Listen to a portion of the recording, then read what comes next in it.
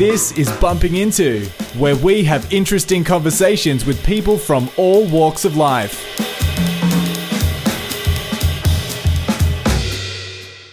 Hi everybody, welcome to Bumping Into, the first episode release for 2022. My guest today is Professor Lisa Weller. Lisa is a professor of digital communication at RMIT. Areas of interest particularly include the news media, research methodologies for journalism, media representation in the legal system, and regional news. At the moment, there is a lot of distrust in the media. A lot of people turning to alternative news sources. It can seem like the media is almost a messenger, and it is very hard to know who to trust, where to look for reliable news. Is there an agenda? Is there, I suppose, an agreement about what is said and what isn't being said? So it is extremely complicated times at the moment, and it's very hard to know where to turn for a reliable news source, especially one that isn't influenced by opinion, which is the current, I suppose, trend. Even if you look at various mainstream television news, there is segments donated to it within that time frame, just purely based on opinion, and those people present an opinion that is designed to make you and others feel as if that opinion is the majority. You either resonate with it or you turn hardly against it. It's not, I suppose, a traditional news setting as once was known. We also talk about newspapers. Look, we cover a lot very loosely, very broadly. It's a grassroots conversation, which is very much what all of these conversations are. There's no diving deep down into rabbit holes, but it is, I suppose, scratching the surface about how all the wheels come together, what influences the media does have. We talk about defamation laws and I suppose, restraints that the journalists do have about what they want to present. Overall, anyone that's interested in the media, interested in how it all comes together, be that print or digital, mainstream. One thing I will say is it is very important to support independent journalism. So wherever you choose to get your news from, keep an open mind. Just remember that, the independent journalists typically aren't being guided or steered in a direction. They're reporting based on what they discover, and I suppose, like all things, you really want to throw your support behind the small independents that do it because they love it and for the passion of bringing that news to the people, not for the advertisers. So if you are in a position to support any form of independent journalism, I do encourage you to do so. And now here is the interview with Professor Lisa Weller. Hi, Francis. Lisa, how are you going? I'm all right. Thank you very much for your time. Oh, look, apologies again for missing our time this morning. How confused am I about where I am and what the time is? Oh, what did the time zones get you? Yeah, the time zones got me. I wanted to start today, if I could. So I've got some questions around some of the work you do. But So as I think I mentioned, I've discovered yourself on a podcast that you had done on 3CR radio. But yeah, my first thing is I actually wanted to ask about the history of you. I'm curious to see how someone, like your story, how you ended up as a professor at RMIT. Like, what's the back end to how all those bits came together? Well, I was a journalist for 20 years.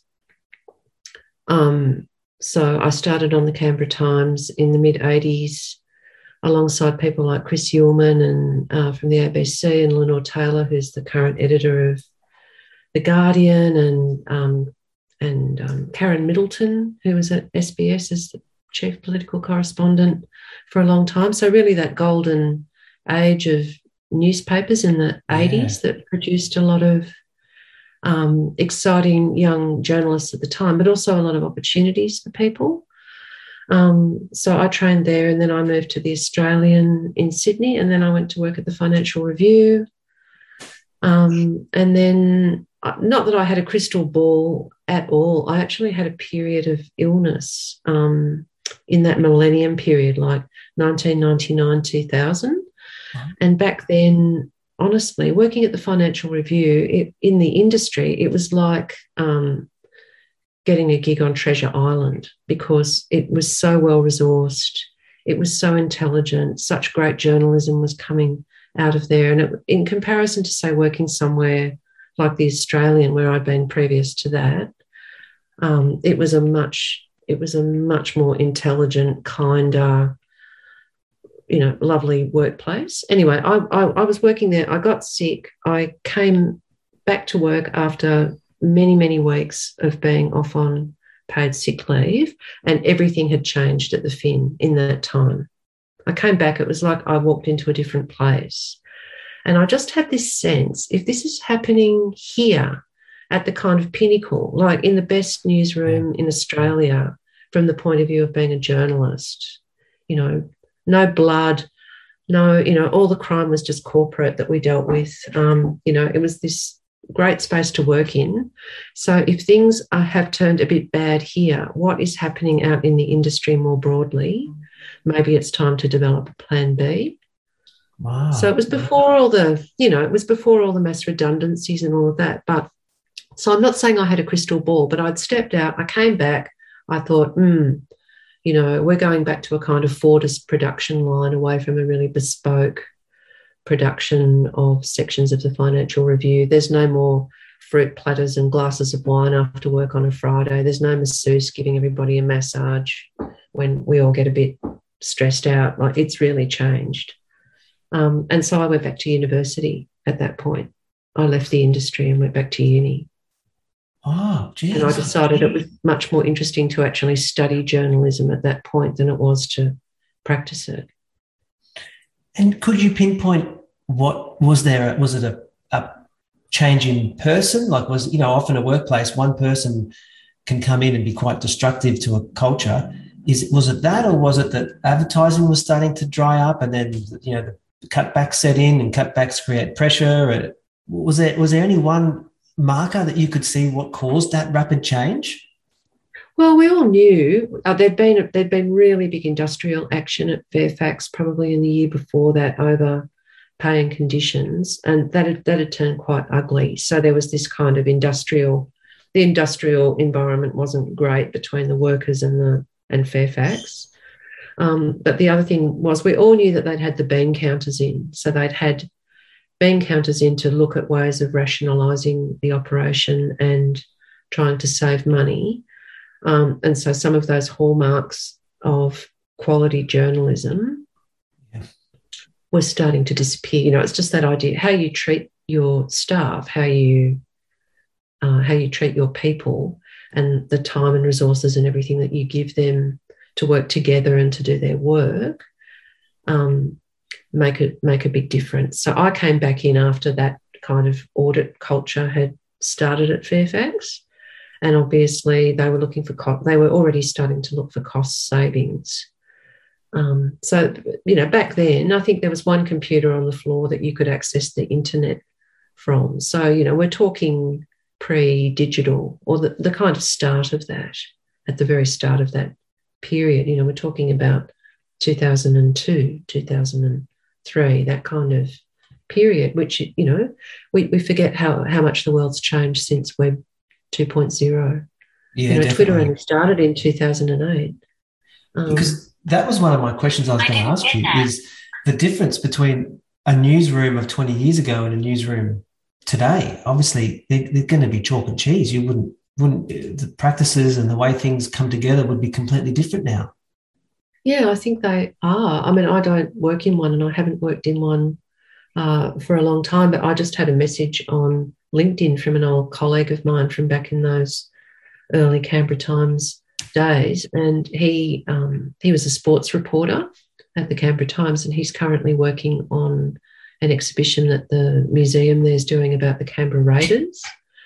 And he was saying that he'd been in Canberra, and the Canberra Times, when I worked there in the mid-80s, had just moved out to the suburb of Fyshwick on the kind of industrial outskirts of Canberra. So they'd left their high street premises in the city and moved out there, much like, following the Wapping model, when the newspapers left the centre of London, left Fleet Street and moved out to Wapping, which was the beginning of huge transformation in news media in the UK. And in Australia, a lot of newspapers, or some newspapers, did the same, and the Canberra Times was one. And we had a swimming pool, we had tennis courts, we had squash courts, we had barbecue areas, we had undercover parking. It was this brilliant new building, new presses built to meet the future. And my former colleague was saying, had you heard? They've left those premises, they've abandoned that now, and they're moving back into the centre of Canberra, and I wrote back and said, well, of course, they don't need presses and pools, and there's no one to play tennis on the tennis court anymore. There's no money to maintain any of this infrastructure from the golden days of newspapers. And if they want to remain relevant, then being able to hang up your shingle in the centre of Canberra, at least you look like you've got your finger on the pulse. You're back in the centre of town, not in some kind of broken down old industrial site out on the outskirts. I mean, even here in Ballarat, the Ballarat Courier, which is a daily regional newspaper, closed its presses, I think, at the beginning of last year. Well, they've moved premises as well back into the city, back towards the centre, into a small set of offices. So the actual infrastructures are really changing. And do you think newspapers could ever make a return? Would there ever be a space you could foresee in a way they could make some sort of comeback? Look, I don't think that they'll go away, but I think that model of producing the news is kind of Fordist. It's like the production line model. When I worked at News Corporation in Sydney for the Australian, it was a lovely thing. You get towards the end of our shift, we were on the 4th floor, and the Daily Telegraph and the Sunday Telegraph were on the floor below. But the whole building would get this little hum, this sort of would start to shake.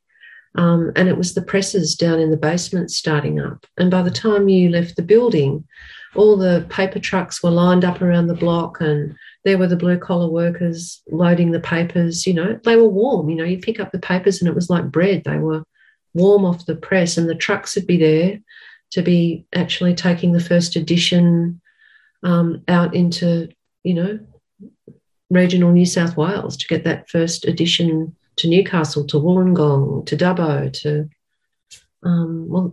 those presses left the city, and journalists haven't felt the hum of a press in most places for a long, long time. I don't think that any of that's going to return. That's the past. That's definitely, it's lost a bit of its charm.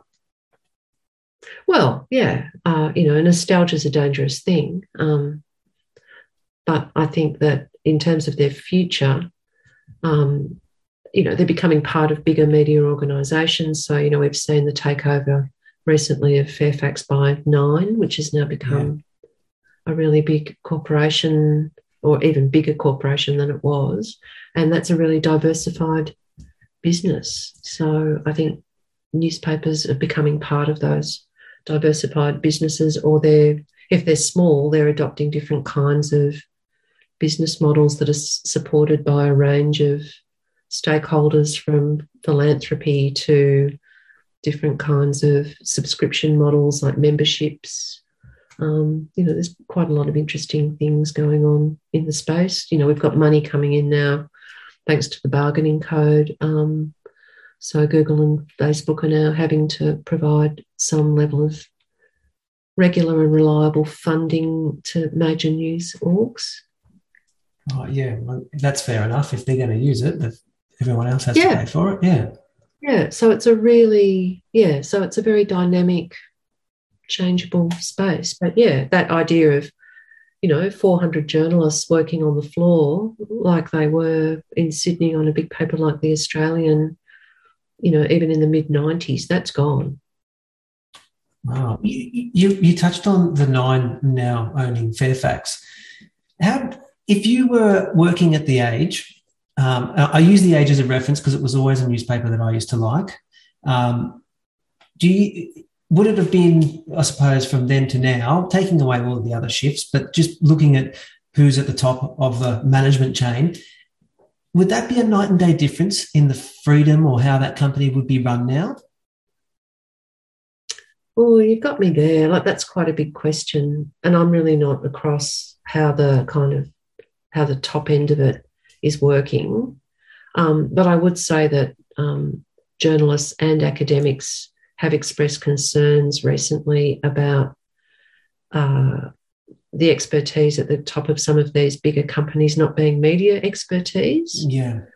So, you've got big equity partners and people with business interests running the show, and that does make a difference. And, I think at Fairfax now, we've got a former Liberal politician who is quite high up there, and there have been questions raised about,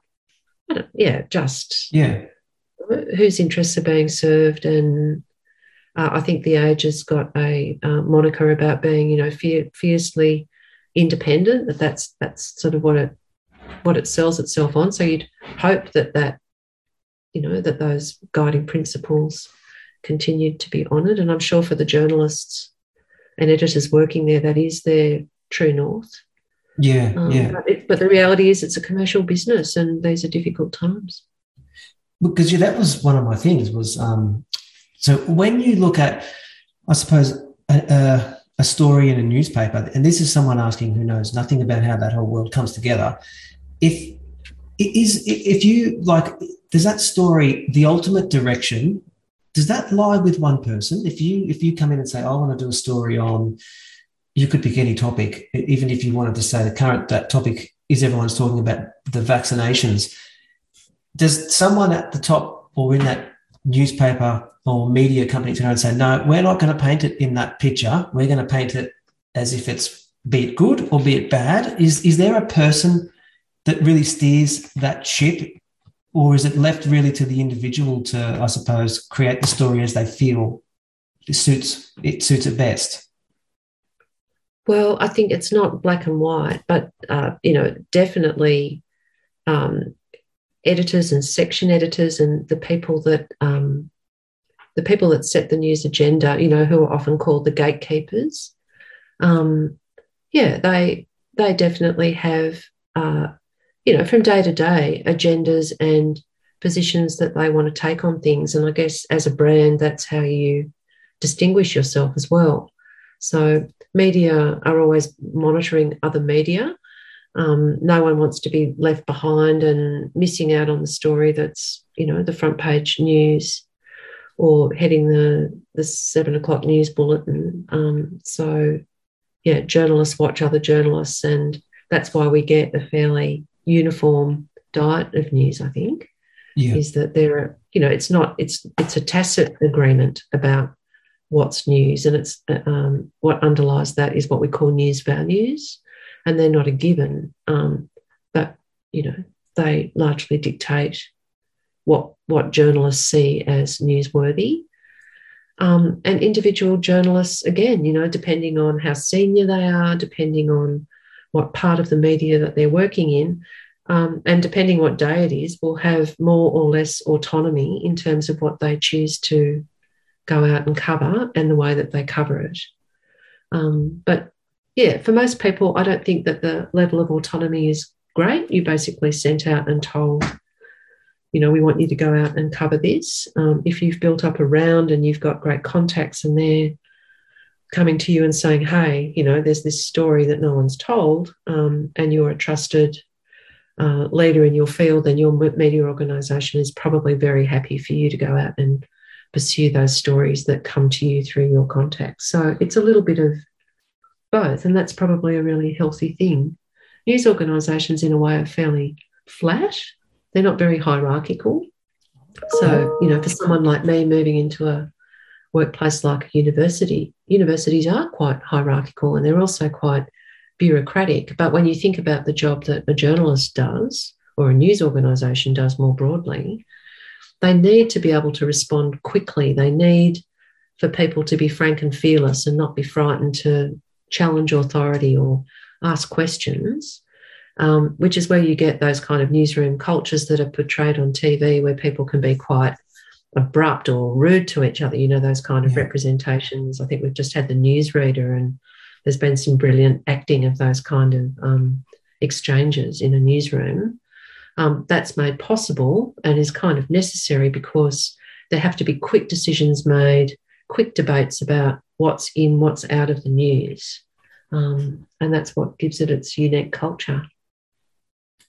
And one thing that I'm interested with, like you've got a journalist who obviously works very hard, puts a story together, and especially newspapers, the story goes out, and it's like there must be, when you're starting out, someone must pull you aside and teach you how to deal with the whole.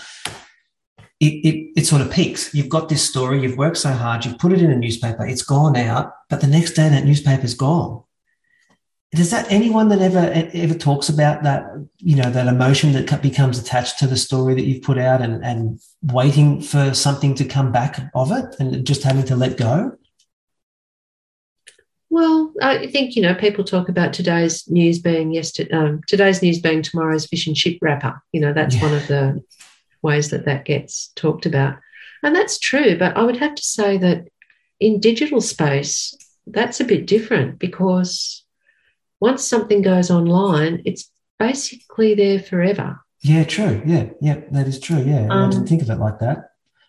And the other thing just always to bear in mind is that having your story in the newspaper or coverage of an event that might have shaped your life, for the people that are in the news and affected by the news, the story might disappear, but the impact in people's lives of events and information can continue for years, for their whole lives.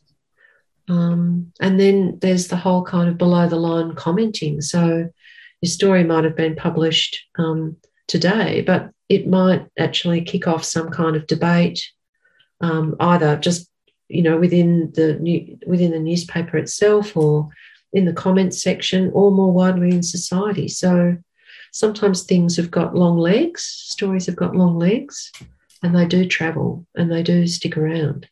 So that's been a big change. So, for example, I've done some research around, particularly in regional areas, with court reporting, the power of news organisations to shame people through their reporting of a minor issue. So, say you've been to Kmart and stolen a packet of 3 tea towels, and you go to court and, it's all really embarrassing, but the magistrate finds that, you did steal the tea towels, but you're an otherwise good person, so they give you what's called a non-conviction, which is like a chance to kind of rehabilitate yourself out of the public gaze. It's like a get out of jail card, literally. But what happens when the little local paper, which has the complete right to reports that and puts it on page 5 of the newspaper in a small country town where everybody knows one another, and everybody reads that? It's like the newspaper's got more power in a way in punishing the person by reporting that non-conviction. And that example of the tea towels is a real one from the Warrnambool Standard newspaper a few years ago. Of a woman did. She stole some tea towels and got a non-conviction, and the paper reported that. And then when that goes online, as I was saying before, that's sort of there forever. So if that woman then goes to apply for, wants to rent a house or apply for a job, that non-conviction, found guilty but non-conviction for stealing those tea towels, in a sense, exists as a record then in digital media that can be accessed by other people making decisions or judgments about you. Definitely. And human nature will always gravitate to the negative first before it sees the positive. So, it can be a very big stain on someone. Yeah, so in the paper one day, fish and chip wrapper the next day. In digital space, no, that fish and chips has got quite a long life. Yeah. One of the things I know that you spoke a lot about on 3CR was the regional newspapers and how much they rely on on the printed media. Is that still, is there still that hard preference for those areas towards the printed media as opposed to digital? Absolutely. I'm on a project that's in partnership with an organisation called the Country Press Association of Australia, which is a peak body for small, independently owned newspapers. So there's about 140 family-owned, like really small independent papers. Wow. In Australia. And then News Corporation own a lot. So they own about 170 country newspapers. And Australian Community Media, which is the old Fairfax, they also have quite a big stable of small papers. I'm talking country newspapers that some of them only publish once or twice a week or a tri-weekly. Okay. And, there's a lot of concern about some of these small newspapers, particularly with COVID. And we've seen, as you would know, so many small newspapers closing their doors or moving to online only, particularly the News Corporation ones. Anyway, we, as part of that project, last year, we conducted a national survey of readers of those country newspapers. So that's important to point out because these are people that are kind of rusted on readers. We didn't just go out and ask people in those areas what they thought of the newspaper. It was the readers themselves. And we had about 4,200 responses to the survey. And a very key finding from that survey was not only that people had a clear preference for print, and that was across all age groups. So as you might imagine, like the older people in their 80s and 90s, it was like 95% or something of them preferred print. But even people in their 20s and 30s, still like, I don't know, it was about 55%. It was like 55% preference for print over online. So every age group, had this strong preference for print. And we asked them whether they thought print was an essential service. And then it shot right up. It was like 90-something% of people agreed with the statement that a printed newspaper, local newspaper, was an essential service for their community. And do the sales reflect that? Is it a declining sales market or a steady market? Well, again, it's an uneven terrain. So because we're talking about so many different little newspapers across pretty much the whole of Australia, it really is a story of mixed fortunes. Yeah. So some of those newspapers are experiencing quite great growth in circulation and sales, and others are really struggling. So it depends, I guess, on who's running the show, what's happening in the community itself. Like newspapers as commercial products in these smaller communities are an important part of the business community. So I guess the health of the businesses in those areas, supporting the advertising base for those newspapers is also really important. Yeah. I don't doubt the benefit of a newspaper. I mean, I think when you read a newspaper, it exposes you to so much more than you would see if you were digital only. I mean, digital tends to be fine if you know what you want and you've seen it, it's got your attention, but the start to finish of a newspaper can take you through so much and expose you to so much that you would not have seen otherwise. I would always gravitate if there was the option of picking up an actual newspaper and going through it from start to finish. Yeah, well, those small country newspapers that only come out once a week or twice a week, they tend to sit around and they get picked up and read by lots of people in households or coffee shops or around town. And some of the questions that we asked went to how people use the newspaper in other parts of their life, and that was quite funny. We got some responses. So we'd said, do you use your paper for recycling or, lining your kitty litter tray or, all of these other things that, cleaning your windows. We had a long list of things that people use newsprint for, and someone contacted us and said they were very cross that composting wasn't on the list of things that they could tick for how they use the newspaper. So, as a material object, people also enjoy that materiality of the newspaper. Yeah. And to ensure, I guess, the survival of those small regional ones, do they look at, and this might be a silly question because I, again, not know the industry, but do they look at like collabs? Do they look at saying, okay, well, let's not do a buyout, or let's merge 3 or 4 and all create one printing platform, one, you know, that then can be spread amongst these districts to ensure that they all survive. Is that ever something that pops up?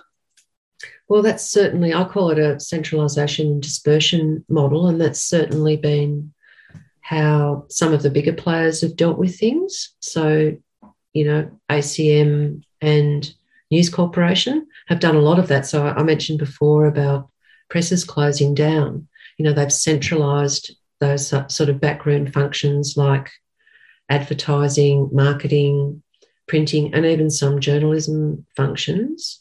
And people living in regional areas particularly will notice that you might be in one state and you're getting material from another state of Australia.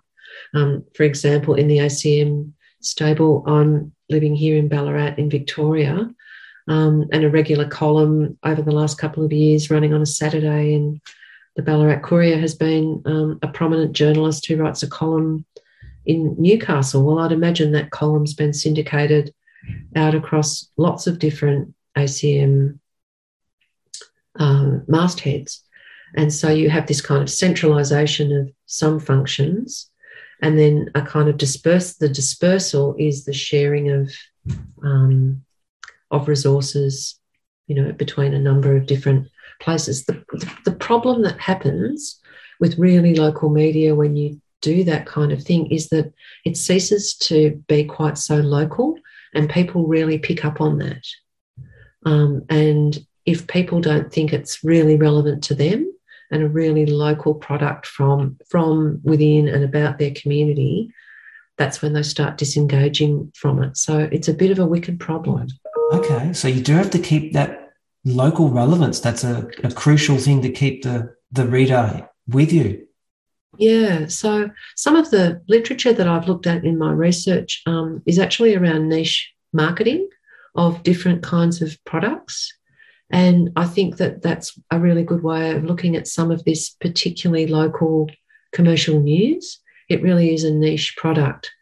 And the advantage that you've got is your localness. That is your niche. So if you start whittling that away, you're losing your market advantage. Yeah, that's interesting, isn't it? And I guess that's probably overlooked a lot of the times. One of the simple basics that just would get overlooked a lot. Well, I think when you're trying to save money, you know, I was talking at the beginning about sending in the bean counters, and yeah, you know, everybody understands the imperatives of business. You know, you can't have these things without, you know, it's a commercial product. It's got to be funded. It's got to be supported. You need money to run it. And so if you know, we all know, I'm not very good at economics, but we all know, you know, you've got your incomings and your outgoings. Yeah. And, you know, you've got to do a little bit better than draw even, don't you, to make it work. Yeah. For it to be in your interest. And so it's very appealing to think, well, I can cut costs there, but there's a trade-off.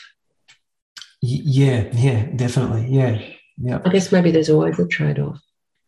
Yeah, it seems, doesn't it? And I guess you just have to try and balance which way you want to go and what you're willing to sacrifice and what works and what doesn't. But doing things, it's amazing how often people keep doing the same things that someone else has already done that didn't work, and they expect it to be different.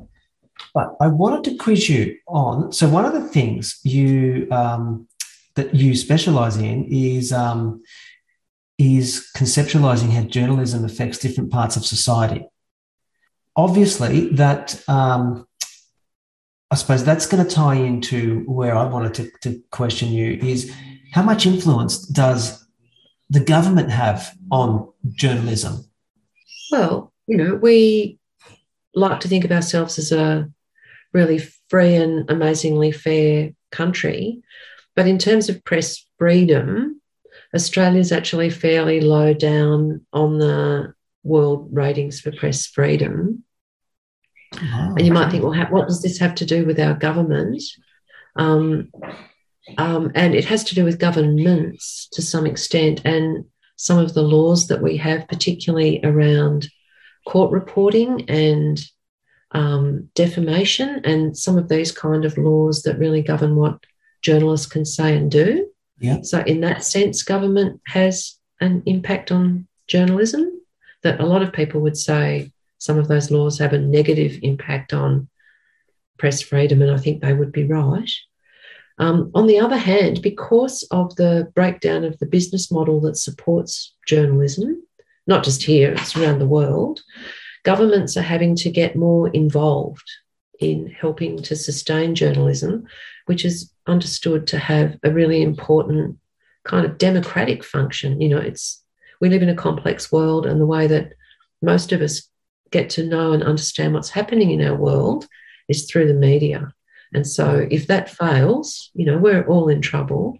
Governments, and our government recognises that. So in recent years, we've had a lot of policy reform and policy discussion, which is ongoing. We've had quite a few different Senate inquiries and things like that, looking into ways that we can make sure that we do have a healthy and sustainable media sector in Australia. There's been direct grants through the Innovation Fund that our Communications Minister Paul Fletcher's department has made available.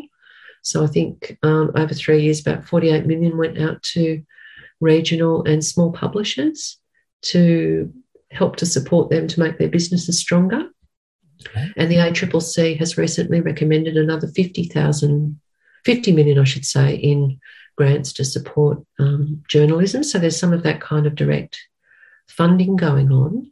But another really important and long-standing funding of Australian journalism that is one of those things people don't think about or talk about very much, but it's actually worth a lot of money, is government advertising. So for newspapers, like if government is putting out a tender or doing something, by legislation, they are required to advertise that in the relevant media, in the relevant newspapers. It's like a silent subsidy, all of this advertising that goes out to newspapers. And what's interesting is that some governments around the country are starting to scale that back, and it's really hurting the small guys. So in states like South Australia, they're thinking, oh, well, more people are getting their news via Google or online, so why don't we just put our advertising online? Yeah. And not in the paper, because that's not actually reaching as many people, and that's really hurting the small guys. So there's been a bit of an academic kind of research pushback to try to shine a light on this important source of government funding, and to be saying, hey, you've got all this rhetoric about wanting to support media. You need to keep putting your advertising dollars into local newspapers if you want to help them to survive. That's a really important source of revenue.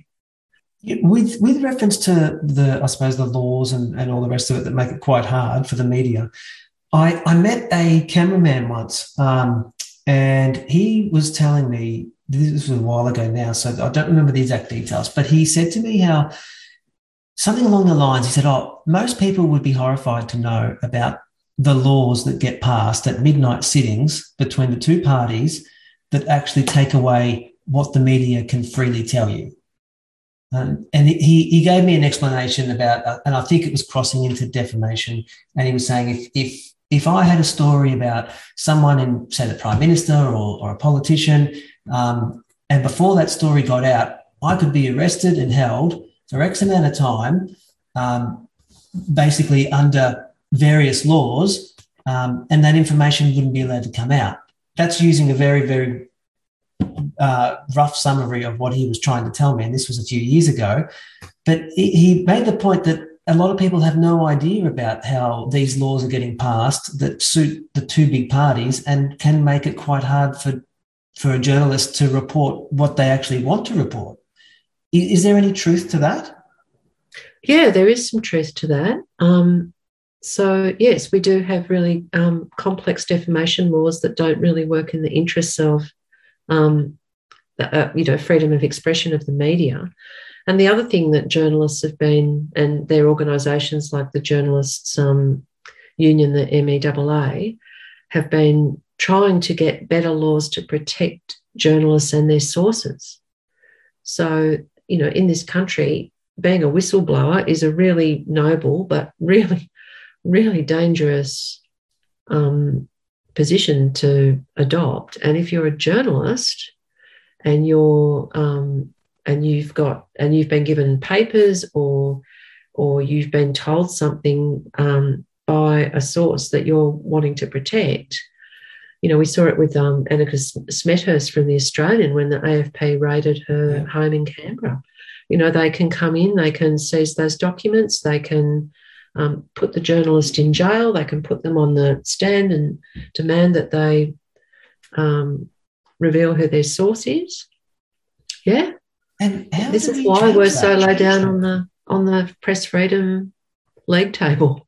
Which is amazing, because people do have this perception that Australia is very, with everything, even your fruit and veg, pesticides and this and that, there's an assumption that we are the cleanest, the greenest, the easiest, the freshest, and the mostly the freest. But when you start going down the rabbit hole, there's a lot of these little things that Joe Public doesn't know. And, I had one guy say to me, that's because the government governs for the government, not for the people. But how do you ever change that? Is that once those laws are in and that method is, obviously they're going to be very reluctant to change laws that would make their lives harder. Is there anyone pushing that campaign? Is there people like troublemakers making it hard in the media world that are constantly trying to change that for the better for the people? Oh, look, I think that there are, constantly, or there's a couple of kind of not-for-profit organisations in Australia, academics, journalists, people working together to lobby and to shed light on some of these issues. It's ongoing. So people like Peter Grester, who's a professor of journalism at the University of Queensland, he, for example, leads one group that are very concerned about press freedom, not only in Australia but around the world. And you'll know that he was held in detention under awful circumstances in Egypt for quite a long time. But, good people like Peter Grester are constantly bringing these kinds of issues to public attention and policymakers' attention, wherever possible. So, yes, and media organisations themselves, I think, with Cardinal Pell's case and all the brouhaha over that, I think you'll remember that all of the major newspapers, it was a kind of a national first, coordinated, and all ran front pages that were basically blacked out. They all did it on the same day. Yeah, I do remember that. I was going to ask you about that. Yeah.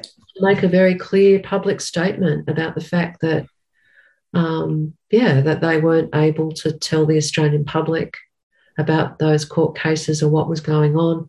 I've got friends in the UK who are journalists that were telling me, because it was all being published over there, but so people in the UK and around the world could know about the Pell case, but people in Australia weren't allowed to even know it was happening.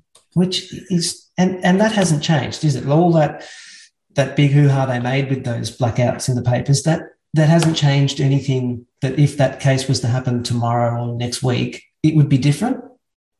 Well, I think, and correct me if I'm wrong, but I think that even our High Court has determined that Cardinal Pell and his people could sue the newspapers for defamation.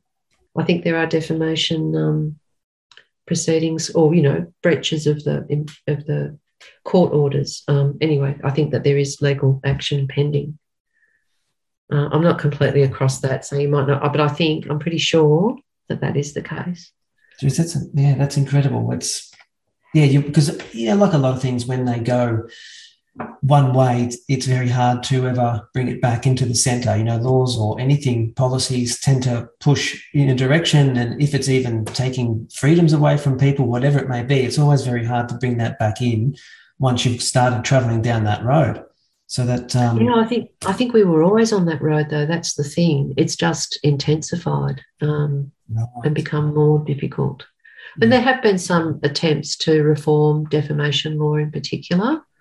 because it was very confusing and different states had different levels of legal proof for defamation. So there has been some reform, but yeah, it's still a big can of worms. And again, as news organisations face such incredible resourcing challenges, where big companies used to have deep pockets and could pay for Bob Hawke's third swimming pool or whatever he was, laughing about being able to pay for because of his defamation actions against the Sydney newspapers.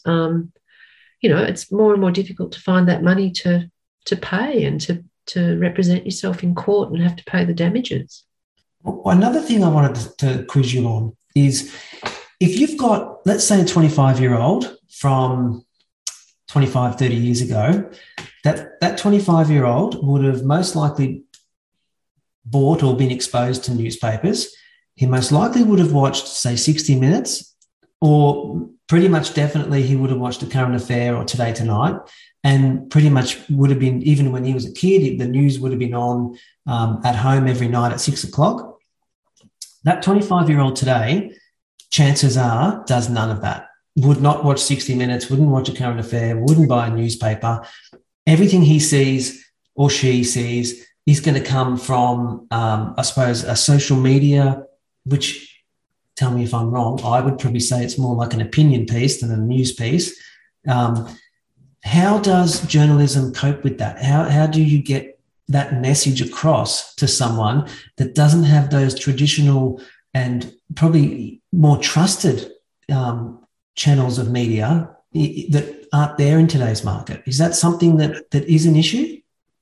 Oh, it's a huge issue. So, so there's lots of research happening around young people and media.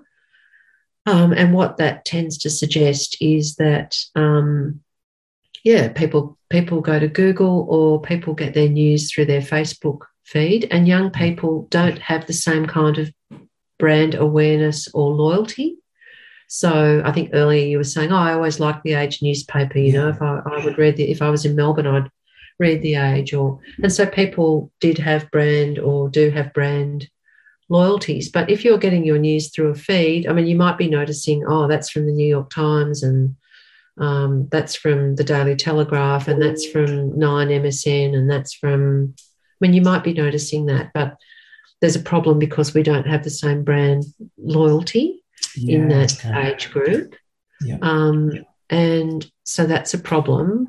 But I guess, coming back to the money story, a big problem up until now has been that news organisations, traditional ones, are creating the content, and platforms like Facebook and Google have been saying up until really recently, and they're still not completely saying that they are, that they're saying, we're just a platform, we're neutral, we're not a news provider.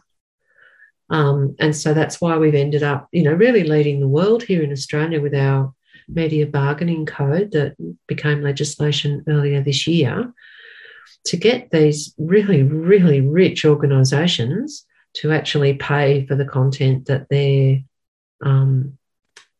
hosting or using on their sites, and that attracts advertising. So advertisers still know that people find, and young people too, people go searching for news that's relevant to them.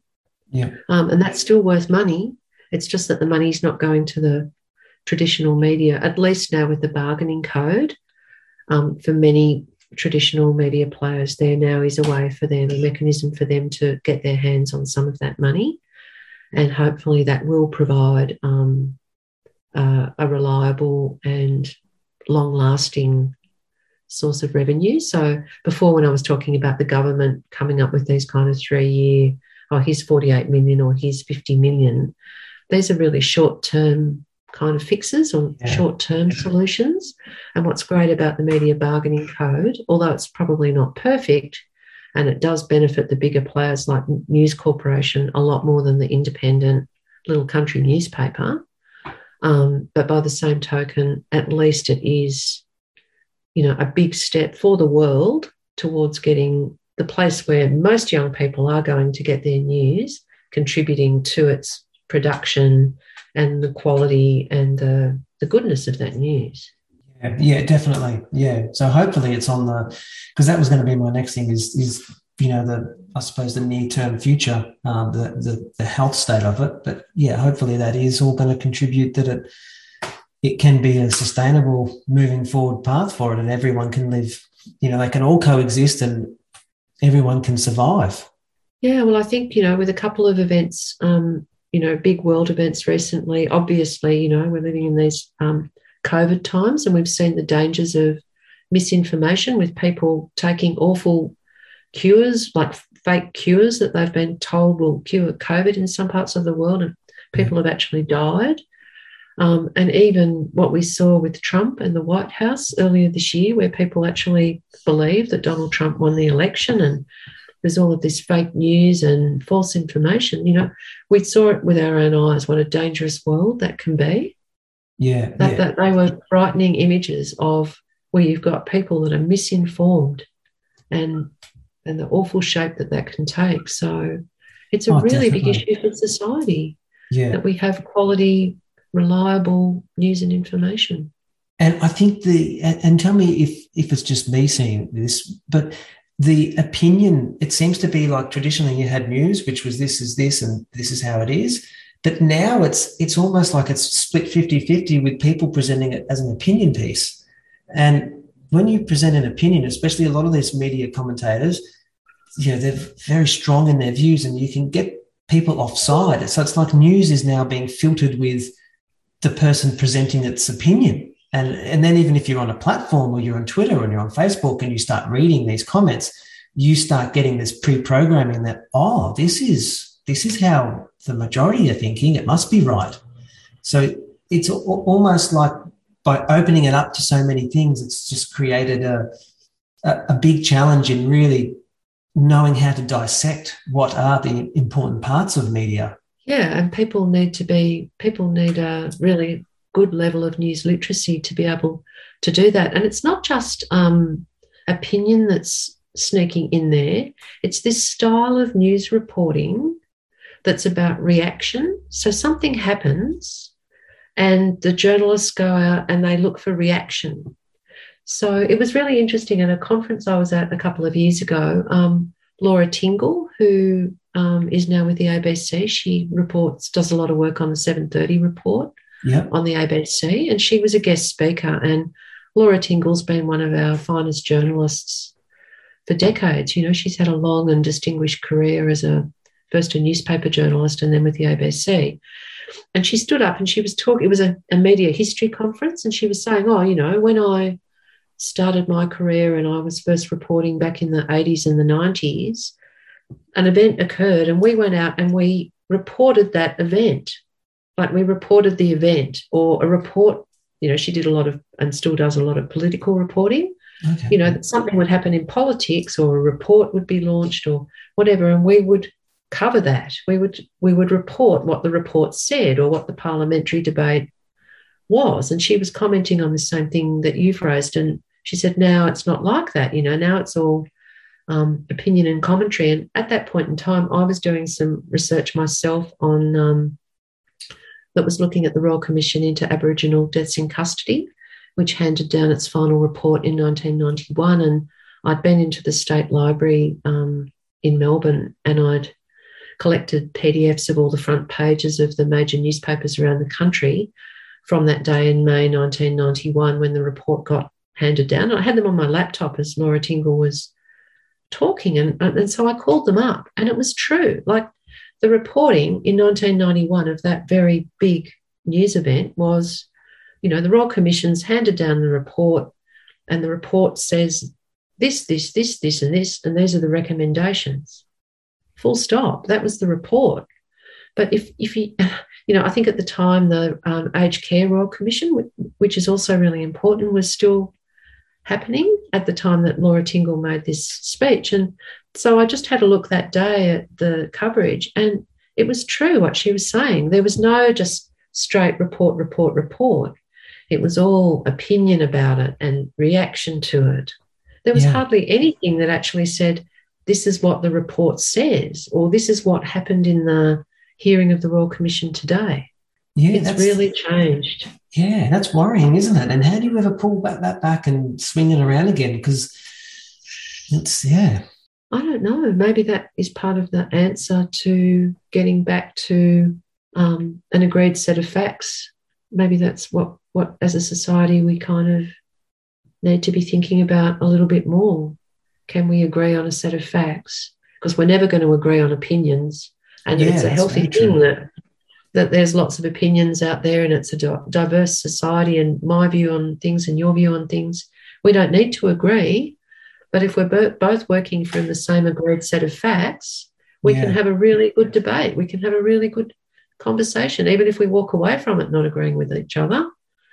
You know, the terms of the debate are clear, transparent, fair, and we can move forward. Yeah, definitely. Yeah. Let's hope that's something that comes back in the future, because it's it seems to be going down a very murky path at the moment. Well, Lisa, I don't want to keep you much longer, because thank you very much for your time. I really appreciate you putting time aside out of your day to come on and have a chat. Oh, it's been great meeting you and having a chat with you, Francis. Thank you for the opportunity.